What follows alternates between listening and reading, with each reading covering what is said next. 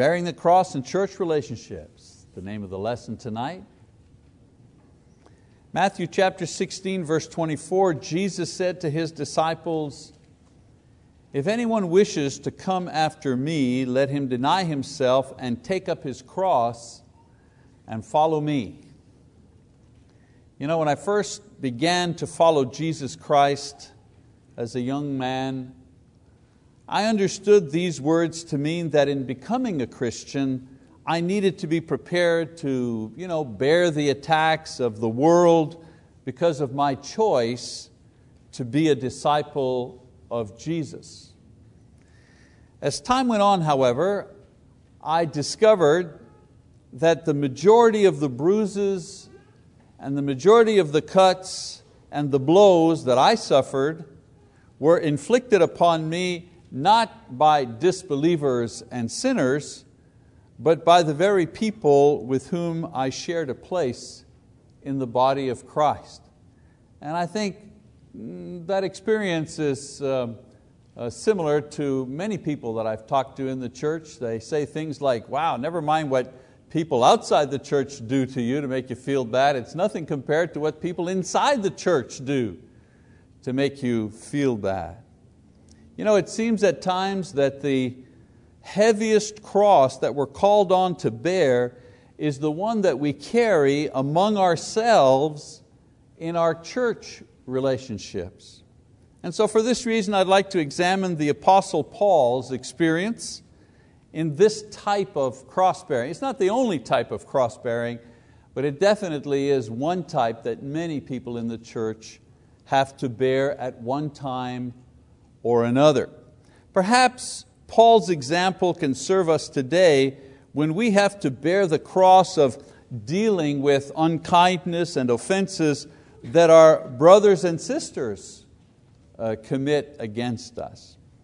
Now, we read a lot about the suffering that Paul endured at the hands of the Jewish leaders, and of course at the hands of pagans, but there are as many instances of offenses and attacks to Paul, on Paul, by people who call themselves Christians as well. For example, they attacked his conversion.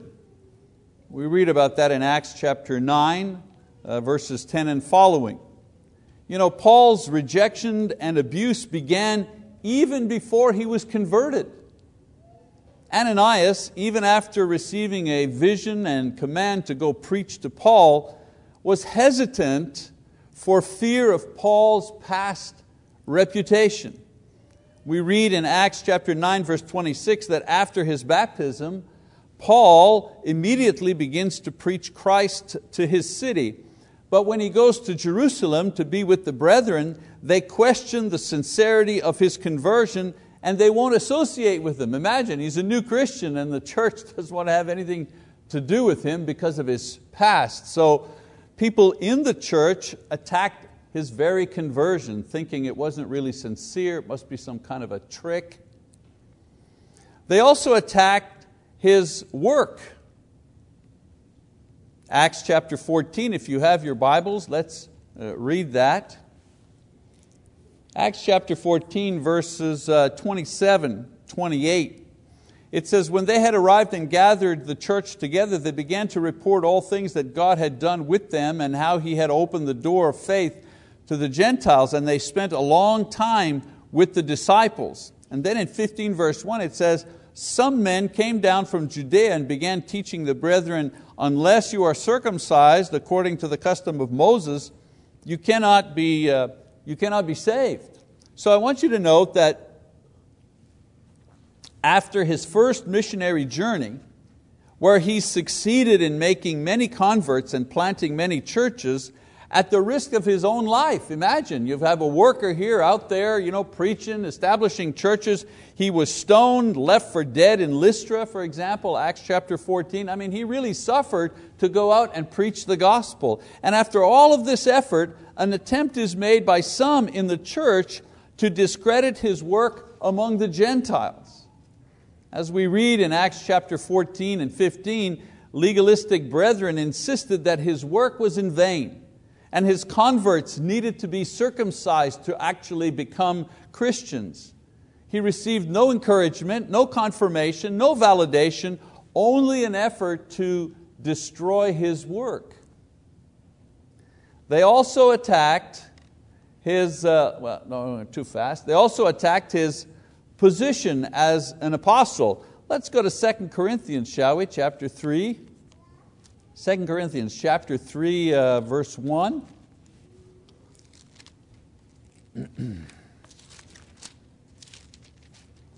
You get there, sorry. I thought I had it marked. 2 Corinthians chapter 3, verse 1 says, "Are we beginning to commend ourselves again, or do we need some letters of commendation to you or from you?" And then again in 2 Corinthians chapter 10, this time verse 10, it says, Paul is saying here, "For they say his letters are weighty and strong, but his personal presence is unimpressive, and his speech is contemptible." Those were words not from people outside the church against Paul, they were words by people inside the church against him. They attacked his position as an apostle. The brethren dismissed his credibility as an apostle, and he was made to compete with false teachers for a position of authority within this congregation. Now here's the hard part, a congregation which he himself planted.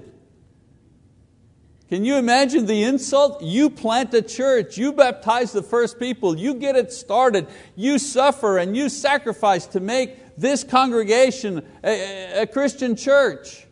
And after a time, this church which you taught, which you planted, begins questioning your authority, your position, your credibility. They're saying, well, his letters are pretty weighty, but he's not much in person. He's not much of a speaker. He's not very dynamic. They also attacked his position, his teachings. Acts 21, 17 to 26. When he returned to Jerusalem after a decade of missionary effort all through the Roman Empire, some brothers began to circulate rumors among Jewish Christians that Paul was somehow denigrating or dismissing the law of Moses. And in order to keep the peace, he was asked to humble himself and acquiesce to their prejudice by taking a vow and make a public showing of his respect for the law in order to placate them.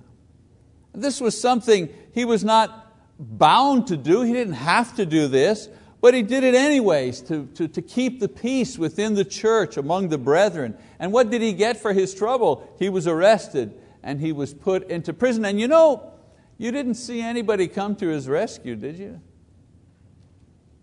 We don't read in the Bible that the church wanted to come to his rescue. He was out on a limb and they left him there. They also attacked his character. In Galatians 1, 6 and 20, I don't have time to read all these passages. He says to the Galatian brethren, "Have I become your enemy by telling you the truth?" Galatians 4, verse 16. I've had that experience. All preachers have had that experience. You get up and you tell the truth about something in the congregation. Something like, brethren, we're not working as hard as we should. Or brethren, what happened? We're not giving as we should. Or there's sin in our congregation. Or there's a problem with gossip and we need to stop doing it. That's the job. That's why you have the preacher. You have the preacher so he'll speak the word of God to you. And it isn't always pleasant. And how many times has it happened that the person who we take out our frustration on is the preacher because he told us something we didn't like? Go out the side door instead of the back door. Paul was made to establish the fact that he was indeed sincere to the brethren who were casting aside the gospel of freedom and returning to the yoke of the law. They had eagerly received and believed him as sincere at first, but now, through the influence of false teachers, they were doubting his integrity. Imagine, they doubted his integrity. He who was suffering in jail in order to bring them the gospel. And they were accusing him of being insincere. I mean, think about that for a second. Incredible. This wasn't an accusation brought against him by pagans or even Jews. It was an accusation brought against him from the people that he himself had baptized. They attacked his motives. In Philippians chapter 1, go to Philippians chapter 1, verse 12. Interesting read here. Paul says, "Now I want you to know, brethren, that my circumstances have turned out for the greater progress of the gospel, so that my imprisonment in the cause of Christ has become well known throughout the whole Praetorian Guard and to everyone else, and that most of the brethren, trusting in the Lord because of my imprisonment, have far more courage to speak the word of God without fear. Some, to be sure, are preaching Christ even from envy and strife, but some also from goodwill. The latter do it out of love, knowing that I am appointed for the defense of the gospel, and the former proclaim Christ out of selfish ambition rather than from pure motives, thinking to cause me distress in my imprisonment." And so the final insult to Paul anyways comes while he's in prison. And he's in prison not for having, driving drunk or anything. He's in prison for preaching the gospel, and many remain free preaching in his place.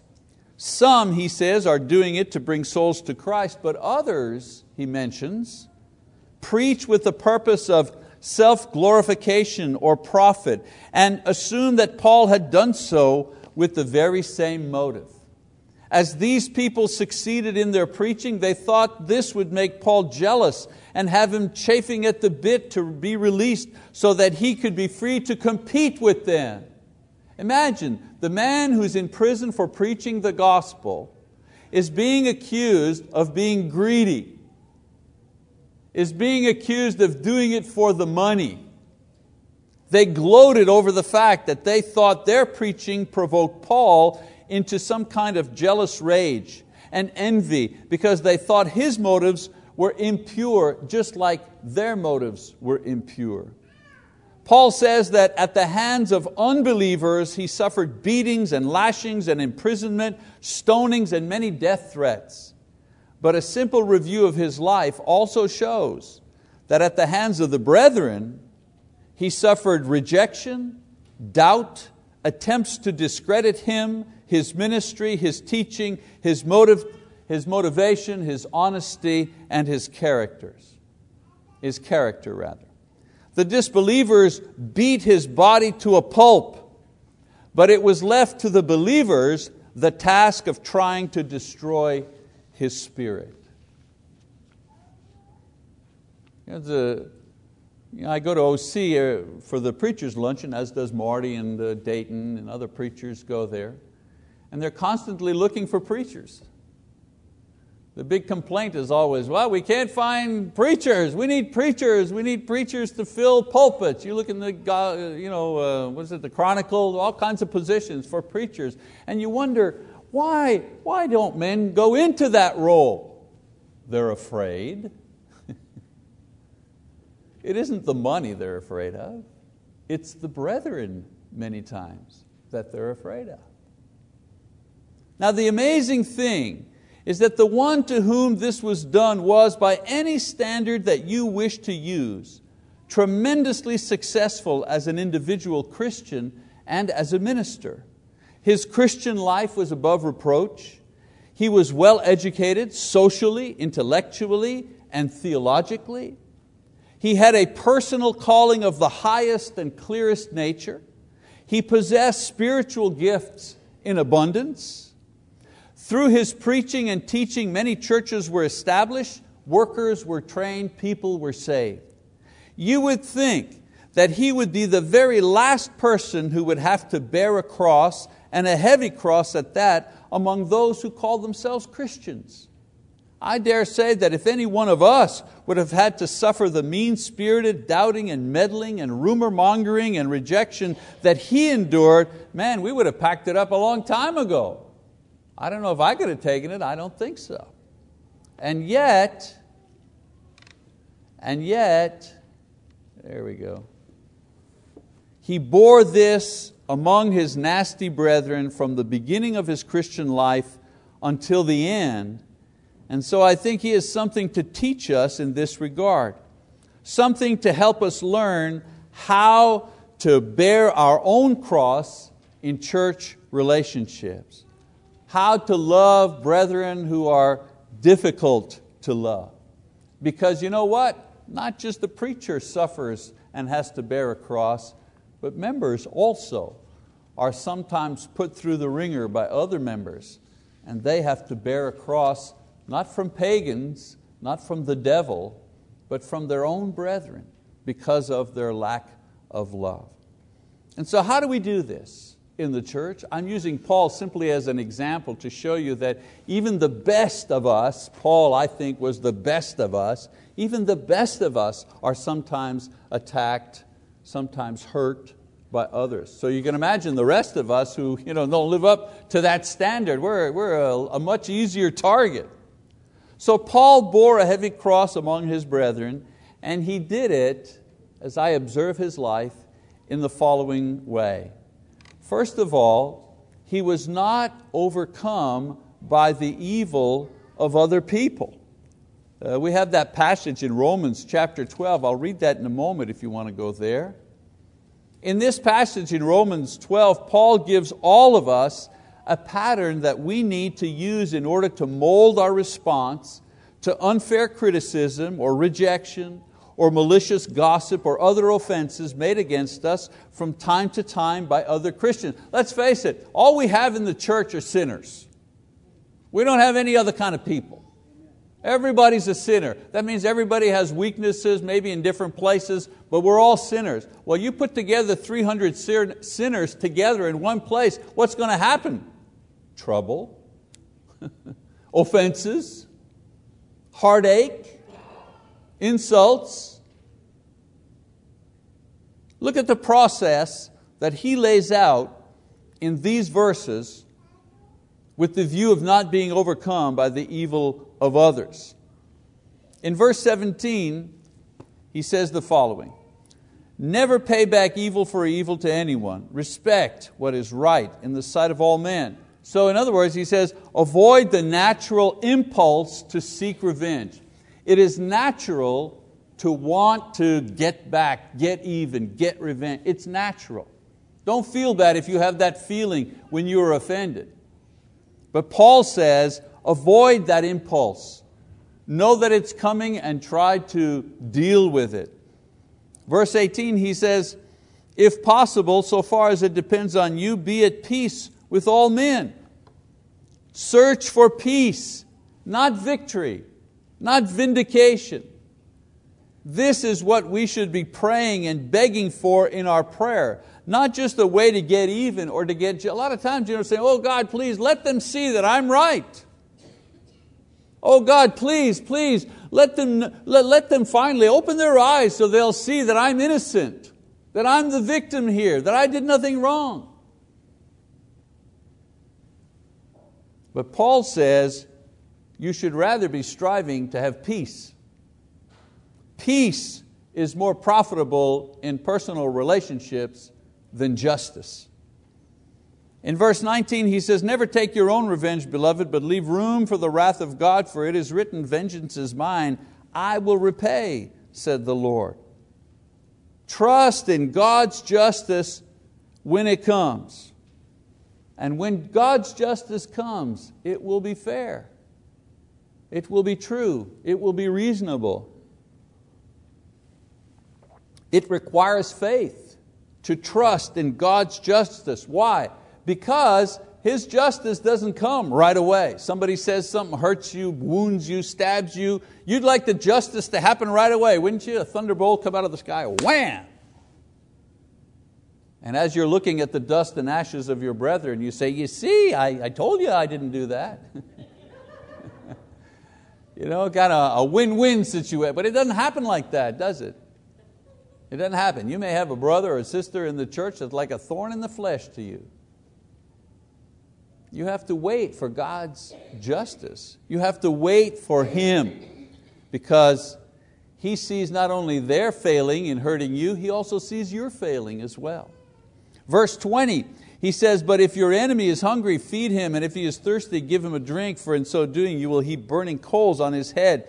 Your response towards your offender is doing what is right and good. This is what you should seek, and this is what you should do. Why? Because in doing so, you mitigate the evil that takes place in the church. In the Middle East, what's the problem? You think that'll ever get settled, all the arguments that they're having in the Middle East? And arguments is putting it mildly. No. Why? Because both sides believe and act based on the idea of an eye for an eye and a tooth for a tooth. Both of them do that. So one side attacks, the other side, all right, we'll attack you double. Oh yeah, we'll attack you 3 times. Oh yeah, we'll attack you 4 times. Oh yeah, we'll attack you 5 times. You don't believe me? Just look at human history for the last 1,000 years. And we think we're going to go in and resolve all of this, but that's a political speech, not a sermon. Your response towards your offender is to seek peace with him, with her. Your response towards your offender is to do what is right and what is good. Why? Will that settle the argument? No, but it will mitigate the evil that will come if you try to take your own justice. Verse 21, he says, do not be overcome by evil, but overcome evil with good. Don't permit yourself to be overwhelmed by someone else's evil. Let your own goodness be what dominates every relationship, especially relationships within the church. My relationship with you, as individuals, is one that seeks for your good, not my good. Let your goodness be the thing that sets the agenda, that sets the pace, not the other person's offense or weakness. When evil wins over good in any single relationship within the church, we are all made weaker. Goodness must always triumph in the kingdom of God. And I always tell people, this business about you getting even, or you not talking to this person forever, or you giving them a cold shoulder, or you gossiping about them, or whatever you're doing, I ask you, who is telling you to do that? Is that Jesus talking to you? Is that His voice inside of you saying, you know what, you ought never to talk to that person ever again. I'll tell you what, don't even sit near them. Don't even come near them. Don't look at them. Don't breathe on them, right? Let's do that. Let's go for it. Is that Jesus, really? Is that the Lord giving you those kind of prompts? Another way that Paul bore his cross successfully was that he was always, I've got this PowerPoint backed up here. Yeah, isn't that interesting? I hope that's helpful, that PowerPoint I'm showing you. Loving the church successfully, he was always thanking and praising God. Let's go back to Philippians, shall we? Philippians chapter 4 this time. Beginning in verse 4, he says, rejoice in the Lord always. Again, I will say rejoice. Let your gentle spirit be known to all men. The Lord is near. Be anxious for nothing, but in everything by prayer and supplication with thanksgiving. Let your requests be made known to God, and the peace of God, which surpasses all comprehension, will guard your hearts and your minds in Christ Jesus. So Paul, the victim of so many attacks by the brethren, offers the perfect remedy for the fatigue caused by cross-bearing in the church. It's very tiring to bear a cross in the church, because in the church you're wanting to be free, you're wanting to be open, you're wanting to be joyful, you're wanting to be loving everyone and everyone loving you. So if you have to bear a cross in that environment, that's very tiring. So in Romans chapter 1 verse 21, Paul describes how men were cast headlong into darkness and even ever-increasing disbelief and sin. Why, he says? Because they did not honor Him as God or give thanks. Now you're wondering, what are these two related? What are these two scriptures? How are they related? Well, they're related in this way. A constant stream of praise and prayer and thanksgiving not only strengthens personal faith in God, but it also discourages mistrust and offenses between brethren. I've never seen a fist fight break out during a song service. It may be anecdotal evidence for you scientists, but I've never seen a fist fight break out during a song service. Praise and prayer acts like a spiritual de-icer. You know what a de-icer is? If you're in a plane and you're especially in the north and it's cold, they say, well, we'll be leaving 5 minutes late. The guy gets up on the big, the elevated box there, and he's got a hose and he's spraying de-icer on the wings because he doesn't want the wings to form ice and weigh the plane down and make it crash. Well, prayer and praise act like a spiritual de-icer that prevents the hardening of attitudes and hatred towards one another and allows our lives to be lifted up beyond anger and beyond the thirst for revenge. I didn't say to you, don't be angry and don't be offended. I mean, it's impossible. But when offended or misused or underestimated or disregarded, I have found that turning the event over and over in my mind and looking at it from every angle only increases my resentment and tempts me into planning strategies for revenge. The more I think of the offense, you'd think that if I understood it and reasoned it, it would go away. No! It just keeps getting bigger. I keep thinking about it and I realize, you know what? I just realized that he insulted me a third way that I hadn't even realized before. So guess who's talking to me when he's saying, wait a minute, you didn't consider this other thing here. He really put you down. Didn't you see what he said to you? I mean, look at this. Have you noticed this? You don't deserve that. Again, who's talking to me? Who's saying that to me? I feel much better, however, when I begin to douse the smoldering embers of my anger with a review of the things concerning the character of God that caused me to praise Him, His power, His wisdom, His kindness, His beauty, and follow that with heartfelt thanks for the many blessings I enjoy. Seems crazy, doesn't it? Seems that, how does one connect with the other? But it does. When offended, when hurt, instead of concentrating on that, I concentrate on praising God in order to take care of that hurt. And when this is followed by sincere prayer for help to bear this particular cross and the one who causes me to carry it, yes, even prayer for the one who's offended me, it is amazing how light that burden becomes. I can't erase the history of it. It happened, whatever it was, it happened. This business of forgive and forget, you can forgive, but you know what? You'll never forget. We never forget. I still remember offenses that people said or did to me 40 years ago. I still remember.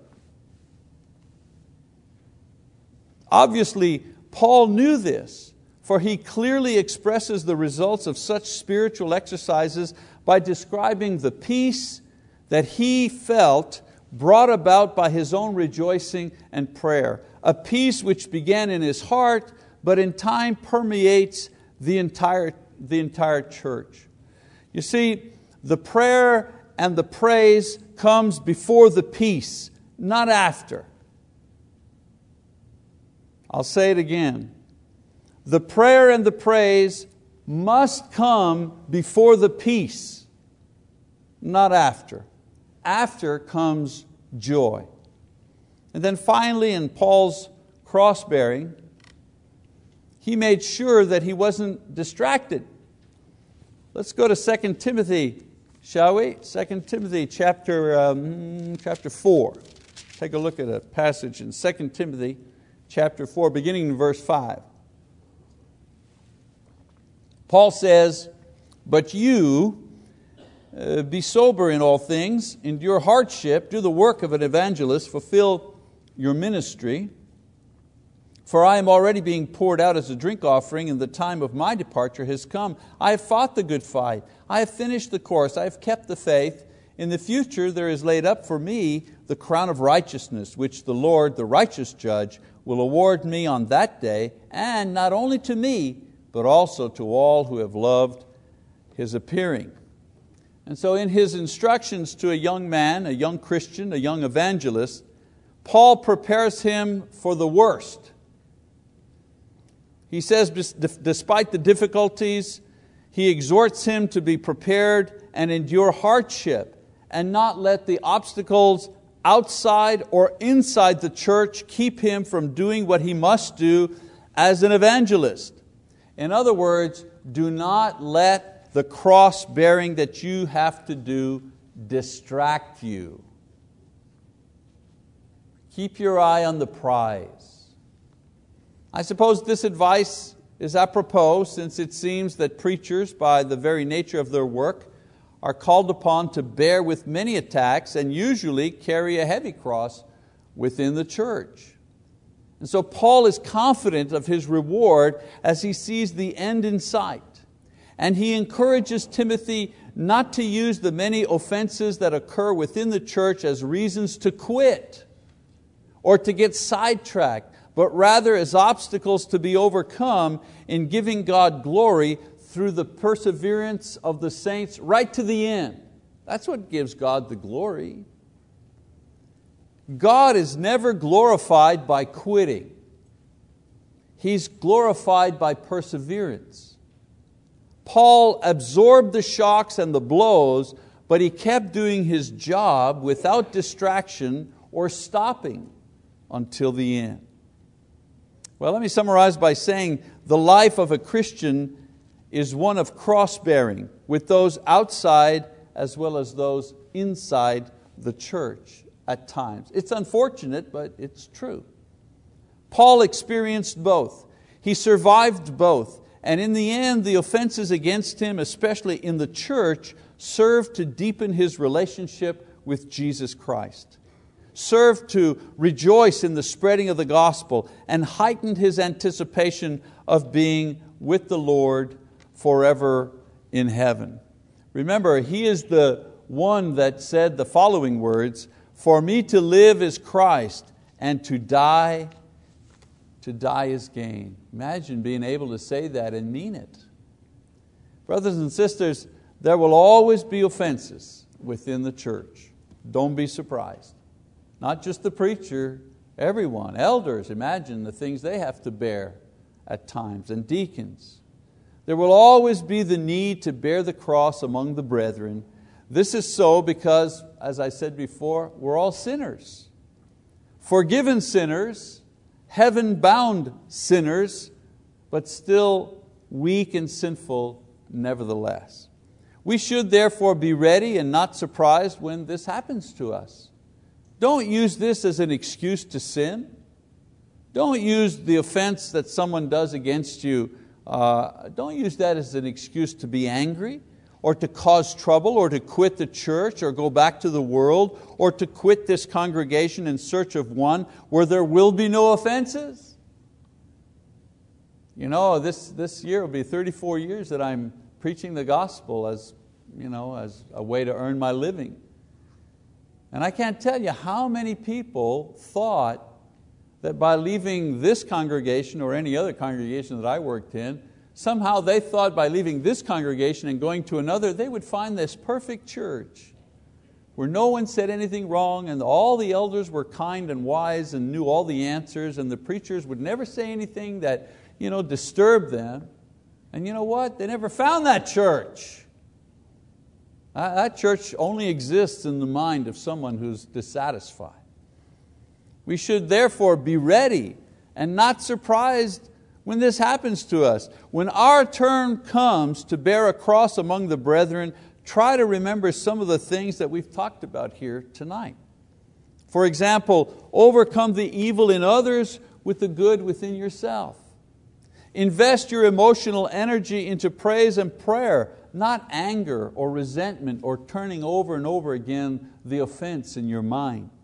And don't permit personal offenses within the church keep you from bringing the good news to those who desperately need it on the outside of the church, because in the end this is just a strategy from Satan to make us less effective. If we set our minds on carrying our own personal cross in this way, we will contribute to the unity and love within the body as antidotes to divisiveness, and we will promote spiritual healing. We will be able to maintain our own sense of spiritual balance despite the weight of the load that we carry. And we'll be able to give God glory by persevering in our own souls despite the offenses we bear. And as a bonus, we will bring others to Christ with our example. Because when you're offended, when you're hurt, when you have something going on with some other brother or sister in the church, I guarantee you that somebody else is watching. I guarantee you that somebody else knows what's going on. And they're watching how you respond. They want to see how you deal with unfairness or unkindness. Because as a Christian, you're the model for that other individual. In the end, I firmly believe that the crown that we receive will be worth the cross that we bear. In closing, I want to remind you that sometimes we are the cross that someone else has to bear. We're the ones that cause the offense.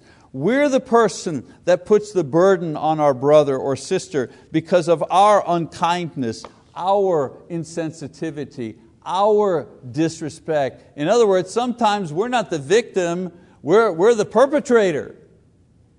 Sometimes somebody is going home and getting on their knees and praying and saying, "Dear God, please help me deal with that Mike character. He's making me nuts." Sometimes we're the problem. It'll help all of us, therefore, to be aware of the fact that there will be times where we wear the cross, and there'll be other times when we are the cross. Of course, as good a model as Paul is for cross-bearing, Jesus remains the ultimate example of one who carried the cross. He not only endured insults, rejections, and offenses as a daily cross in order to preach the good news of the kingdom, He also offered His innocent life as a sacrifice so that all those who offended Him would be forgiven. Imagine if God said to you, okay, now that person has insulted you and hurt your feelings, okay, now I want you to offer your life in order to save that person. Oh, wow. I don't know if too many of us would be able to do that. This is the cross He bore for us. Our question is, are we willing to bear a cross for Him? Because there are a lot of things I'm not sure of and a lot of things I don't know, but there's one thing I do know. He has never done anything to offend us. Never. And we will never have to bear a cross for Him because of His sinfulness. If your cross is heavy, and if you need forgiveness for the cross that you've been to someone else, or you need help in carrying the cross somehow that it's been given to you to carry, or you need courage to take up the cross for the first time, then at this time in the lesson and during the service, as is our custom, we offer an invitation to anyone who may need to bear the cross of Christ in whatever way He has called you. If you need that, please stand and let's sing together, and if you need to come forward, please do that as we sing the song of invitation.